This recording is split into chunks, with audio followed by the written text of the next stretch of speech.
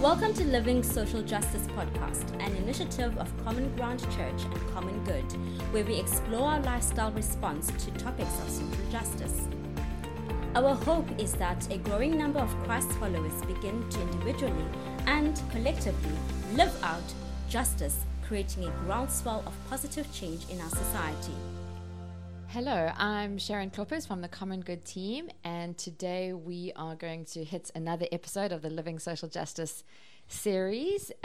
Ruth Lundy is with me today. Ruth, thank you so much for giving up your time and for coming to share something of the journey that you're on in terms of our early life space of Common Good. Cool. Thank you for having me. Okay, so this series is specifically trying to help us as Christ followers think through our own lifestyle responses to social justice issues in our city, in our country, and particularly in our faith. And Ruth, as Common Good, we've got our Triple E strategy, and early life as one of those big E's. And you've been doing amazing research with your team on this early life space, and particularly the role of the church. So I'd love to explore that topic a bit with you, and just particularly for people listening in, to give them a bit of a doorway of insight, some insight into what is this area and why is it even an area of injustice? Why should the church care? Why should the church be responding in this space? And what is the actual problem, and what can we do about it? So, just maybe let's jump straight in. So your research team have been looking specifically at the question of what is the role of the local church in response to First 1,000 Days. Why that question, and why the need for research? Okay, so first let me start with what is the first 1,000 Yes. days. So the first 1,000 days as a concept is looking at from pregnancy, from conception, all the way through to a child's second birthday. And if you add up those days, you get to 1,000 days. And so we refer to the first 1,000 days looking at that specific period of life. Our early life team started in 2014 when we started working with Cape Town Embrace and True North in Vrygrond. And we started looking at how do we support mothers in this early stage of pregnancy and newborn baby.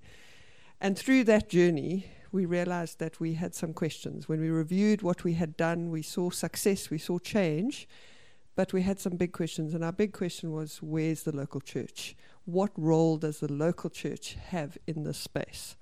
And so in 2017, we embarked on a research project to try and unpack and explore what is the specific role of the local church in Cape Town in supporting the first 1,000 days of a child's life. Okay, so what's interesting to me is that first 1,000 days concept. I mean, we often separate out, we explore pregnancy, and that's very much about the mother, and then we explore kind of newborn stage, and that's very much about the baby, whereas you're actually looking at that baby's life and understanding that what happens from conception, even in utero, has a significant impact on that baby's trajectory in life. Maybe just speak into that a bit. So science is exploding in the space. Neuroscience, we're seeing that the child's brain is rapidly growing. 80% of our adult brain size is developed in this first 1,000 days. And the foundations for all growth and development are placed in this time. So the neural development that is taking place, the pathways, the architecture of the brain is being set in this time. And so hence it is such a critical window of development and a once-in-a-lifetime opportunity to really lay down a good foundation for the child that sets them up for success later on in life. And hence the emphasis on looking at this phase of what is happening in this first part of our lives from the beginning into the second birthday. That's amazing. So I've attended one of your feedback events. So you're now doing a roadshow of 5 events. I'm sure you pretty exhausted. So trying to give feedback on the research that you've done. And I think one of the things that shocked me the most was just how you spoke about the negative impact that different things can have on those first 1,000 days. And just realizing, for me as a mother of 4 children, I've been pregnant 4 times, that period of my life, I don't associate it with an injustice or something traumatic or negative. It was a very positive time of my life, and even just my memories of that time and what my husband and I dreamt motherhood and fatherhood was going to be. The stresses involved were almost minor compared to some of the factors that you brought up at that feedback event. I'd love you to explore that with us. What are the negative factors that impact children's lives in the first 1,000 days? And actually, those have nothing to do with them. It's all external factors that they become victims of. Just help us unpack that. So to understand that a little bit more, we need to understand what's happening in the brain. We realize that in this period of time, the brains are growing so quickly, and we talk about brain plasticity, which means the brain's ability to learn and grow and change over this time is so high. So if I give an example, I give that my daughter is learning how to speak Spanish and can say muy bien, papa, and she can count to 10 in Spanish, and I've been trying to learn Isi Cosa for so long, and I'm not getting it. And so we see that just as an example of language development, that's peaking at the stage, and the brain is developing so fast, and the child's absorbing everything. And as adults, we do have brain plasticity. We can grow and develop and learn. Yeah, but it's nothing like... But it's so hard. Yes. And that brain plasticity gives us a window of opportunity, but it is also a bit of a double-edged sword, is in the sense that it makes the brain vulnerable in the first 1,000 days to multiple factors that could actually undermine the brain development and stunt the brain development. And this has to do with what is happening in the environment around the child. Okay. And this is where we see some of the injustices happening. And so what are those negative factors? So statistically, we're seeing like 50% of children in South Africa their brain development is being stunted by a number of factors. One of those factors we see is poverty. So poverty is a key indicator for child developmental outcomes. And the reason for this is because of the multiple adversities that a family living in poverty experience and the child would experience in their first 2 years of life. That there's a knock-on effect of multiple things like family stress, in access to food being poor, access to resources, violence, abuse, and living in a community where resources and access are also a problem. These things impact on the family and they impact on the child's development. Yes. Secondly, we see things like nutrition being a problem and malnutrition being a problem. So 1 in 5 children in South Africa experience stunting, and this stunting is lifelong and irreversible due to poor nutrition in the first 1,000 days. Children who are well nourished, they fare better at school, they finish more grades at school, they do better with their peers, they even do better when they go to work one day, they earn more than children who have not been nourished well in the first 1,000 days. Other factors are things like maternal depression. Maternal depression, we see 1 in 3 women struggling with maternal depression, and this is regardless of socioeconomic status. And so it's very common amongst women. The good news about maternal depression is it's completely treatable, and women don't need to suffer alone. But it is a key risk factor because mom who is struggling with maternal depression is not able to really... her motivation is low. She's not really able to organize her life really well. She's not able to seek support and go out and say, I'm struggling. She's unlikely to access the clinic and get the necessary medical attention she needs. And she's also struggles to emotionally engage and respond with her child, which has an impact on her child's development. Other things that we see is stress, toxic stress, violence. These are all things that impact negatively on the child's development. Disruptive caregiving in that time. There's multiple risk factors that can undermine the development that is taking place at this time. And children who are in environments with multiple adversities and a caregiver that's not responsive, they are set up. Their brains are wired to survive and not Yes. to thrive. Okay. And so this negatively impacts on their future with the amount of how they do at school.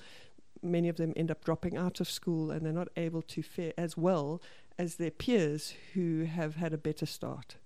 It's so great to hear you telling these stories, Ruth. I think for so many of us as Christians in the church, we live in such a bubble of our own kind of healthy sphere that we just aren't always aware of the multitude of people similar life stage to us, but enduring very different circumstances and stresses and environmental factors that mean their lives and their children's lives are developing totally differently.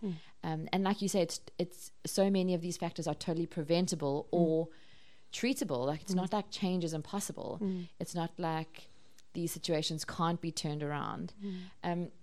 One of the other things that shocked me just in hearing your feedback was when you got to doing the literature review, that actually there was so little literature on the church's response or what the church is doing, or even just theologically, what is the theology of First 1,000 Days? Maybe just help us understand that. Why is there so little out there? So we asked ourselves a question of like, First 1,000 Days is this massive opportunity to see significant change for children, for them, for their future.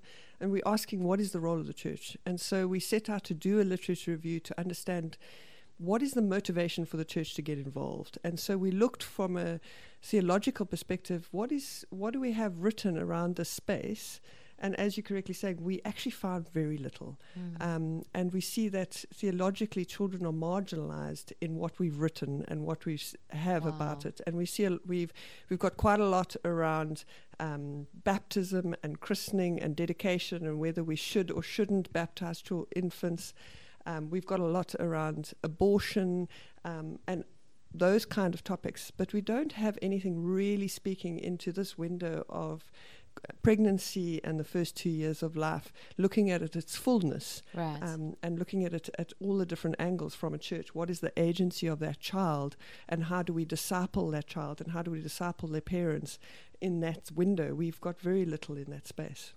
So I've just been thinking so much about these podcast episodes and the topics that we are raising through these episodes, and realizing often a lot of the criticism or the feedback we might get is that, well, this is not a topic for the church. This is actually a topic for that's a big social ill. That's something that the government must address, or that's something that society as a whole needs to address. Why are we grappling with this topic as a church?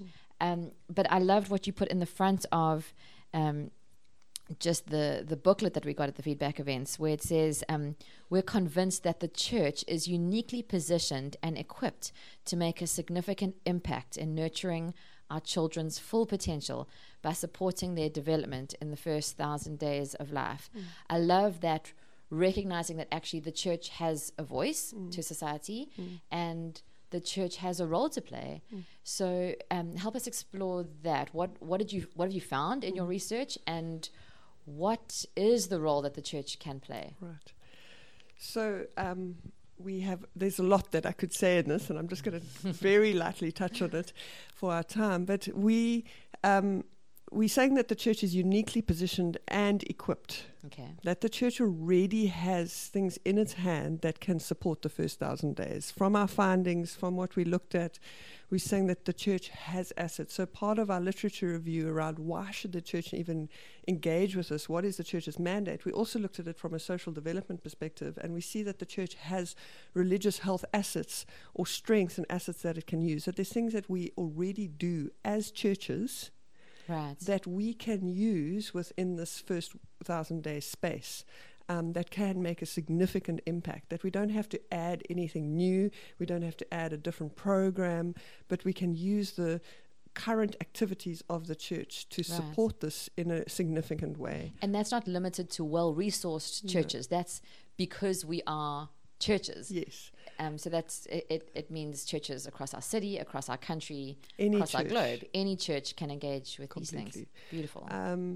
And so we see that how can we as churches use what we have in our context to use those assets towards supporting the first 1,000 days. And everybody we engaged with, across churches, across expertise, across denominations, they all said the church has a role. Wow. And this is really encouraging that everybody agreed that the church has a part to play in the first 1,000 days. And what excites me is that the church has such a macro footprint across society that you can go down almost any street and find a church.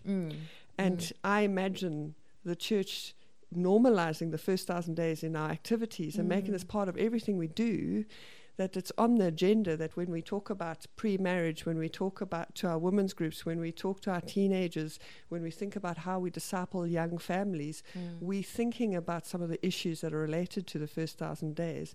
And the macro scale of the church, it has a unique position in society that no other institution has. We have a trusted voice that can speak influence into families' lives, into individuals' lives, into communities that is different to a health clinic. It's different to what the government is able to do. And so we have a unique position in society to play a role in the space. And there's many things the church can do, but one of the key things that stood out is that all families need support. Right. Regardless of socioeconomic status. All families, all mothers, all fathers in this space, all caregivers in the space of those early years need support. They need a community coming around them and supporting them. They need other caring adults to nurture them so that they can respond to the needs of their child. Right. And so we see the church being able to play that role, that the church can support parents, that the church can come alongside parents and caregivers and just strengthen their hands so that they are able to provide for their children. Yeah. One of the things you highlighted was also around fathering. So not just the importance of a father's role in a child's life, but also how the church maybe hasn't equipped fathers well enough, or just that there's potential for us to equip and resource fathers to play their role more significantly. Tell us more about that. So this was fascinating for me, and this was a surprise for me as somebody who had a front seat to the research too. When we think about the first 1,000 days and we think of pregnant mom, I think the picture we originally look at is we see a mother and we see a baby. And even I think when we went into the research, we had a bit of that bias of mom and baby. And we had responses from experts and people that we spoke to saying the one thing the church can do is speak to fathers. That the one space that we have influence is speaking to men. And we have a very sad situation where men are absent in families, and that we are needing to do a lot more to engage with men and fathers and say this is an important space. And some of the literature I came across was speaking about how men do so much better individually if they're engaged with their children, that it has so many benefits for them themselves and developmental benefits for their child, that there's so many wins to helping men engage in this space. And how are we speaking into fatherhood? And not just biological fathers, but other men in our community. How can they play that fathering role towards children and towards the families in our communities? And so this is a key area. At the same time, though, when we looked at what's existing and what's already out there, there's significant gaps internationally of how we engage with fathers. And so this is a major area where we need to look at and say, how do we be creative and innovative in the space? And how do we engage with men differently to how we engage with women in this space? And so there's a lot of space to engage innovatively and encourage people to think through how do we work with fathers. I suppose that's the blessing and curse of doing research, is it just highlights all the research gaps that still need to happen. Yeah, there's lots.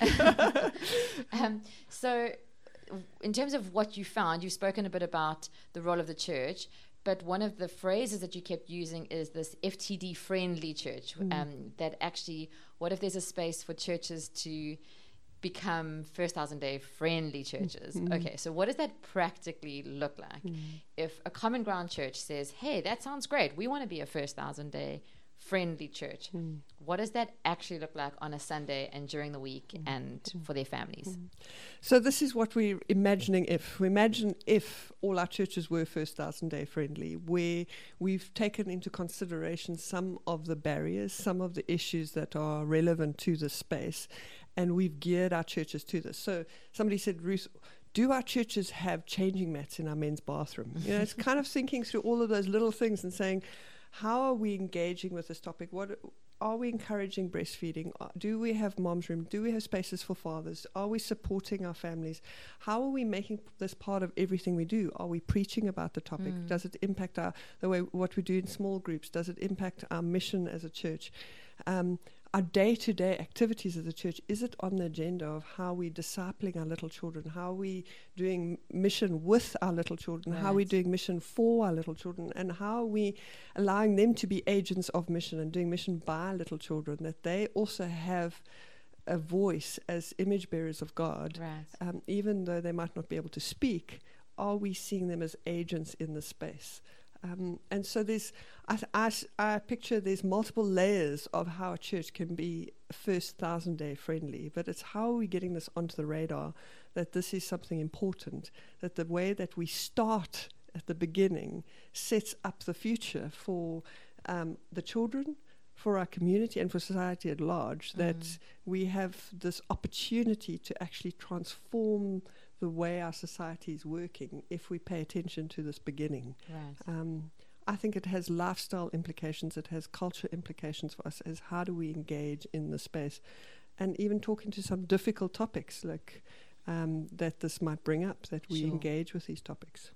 So if I was part of a church outside of Common Ground and I was hearing this podcast episode now and just thinking, wow, I'd love to get our church to engage a little bit more, or to get hold of this research, or to start a conversation, what are the steps that they can take? Walk me through. If I was outside of Common Ground, maybe in a denominational church in a different city even, how do I actually get my hands on the research, and what are my next steps? So our research is available on our website. If anybody had to go to commongood.org.za and go to the Early Life page, they would be able to download the research, and I'd encourage people to engage with it. At a first step, read the conclusions, chapter 10, and have a feel for it, and people can engage at the different topics. There's chapters that people can look at and try and unpack it, and then say, well, what does this mean for us as a church? And we would hope that this would spark things in different churches in different ways, and there's no cookie cutter approach, that each church can engage with it according to their context. We as Common Good are looking at how do we support churches and equip churches, and what tools and resources can we develop to assist churches along this journey. So they're welcome to engage with us too and say, we're interested, we're wanting to find out more, and we can invite them along the journey, and they can engage with us further. But I think at a first step, they need to just start to read and find out as much information as they can. And then I know you put a call out to all theologians to get their thinking caps on and their research pens out and actually put pen to paper and write some theological work that the church can look to and can use as a foundation. So we realize that theology informs practice. Right. And if we want a First Thousand Day friendly church, we need to look at our theology. What do we understand about this space? And how does the Bible inform the way we respond? And so we need so much more thinking, thought leadership around how does our theology interact with the space. And so there's such a gap for us there, and for people to engage in research and to go further into the theology and to write about how the Bible speaks into the space. And I think there's such rich imagery of babies and the space that we can engage with, and saying, let's make it more practical, that it's not just about baptism and infant baptism, but that it's so much more than that. Right. And so, yes, if people can do that, the more resources and stuff we can have, the better. We as Common Good are also hoping to say, well, we've got the science, how do we interact that with the Bible? And as we produce stuff, saying, how does this speak to the church context? How does it speak to what we as a gospel believing church do and say? So I'm so excited, Ruth, just to see what happens over the next months and years as this goes from now research to actual practice. And as you're saying, just equipping churches to respond and become First Thousand Day friendly churches. So thank you so much for just your time and for helping us unpack this topic a bit more. If people want to get hold of you specifically and to engage with how they could get involved, how do they get hold of you? They're welcome to email me at ruth.lundy@commongood.org.za. Or they can via the Common Good website. If they contact info, that will get passed on to them. If you've enjoyed this episode, subscribe to our channel, Living Social Justice, on Apple Podcast and SoundCloud. You can also find more resources on our website, commongood.org.za, including our Justice Journey courses, devotional content, and volunteer opportunities. Bye for now.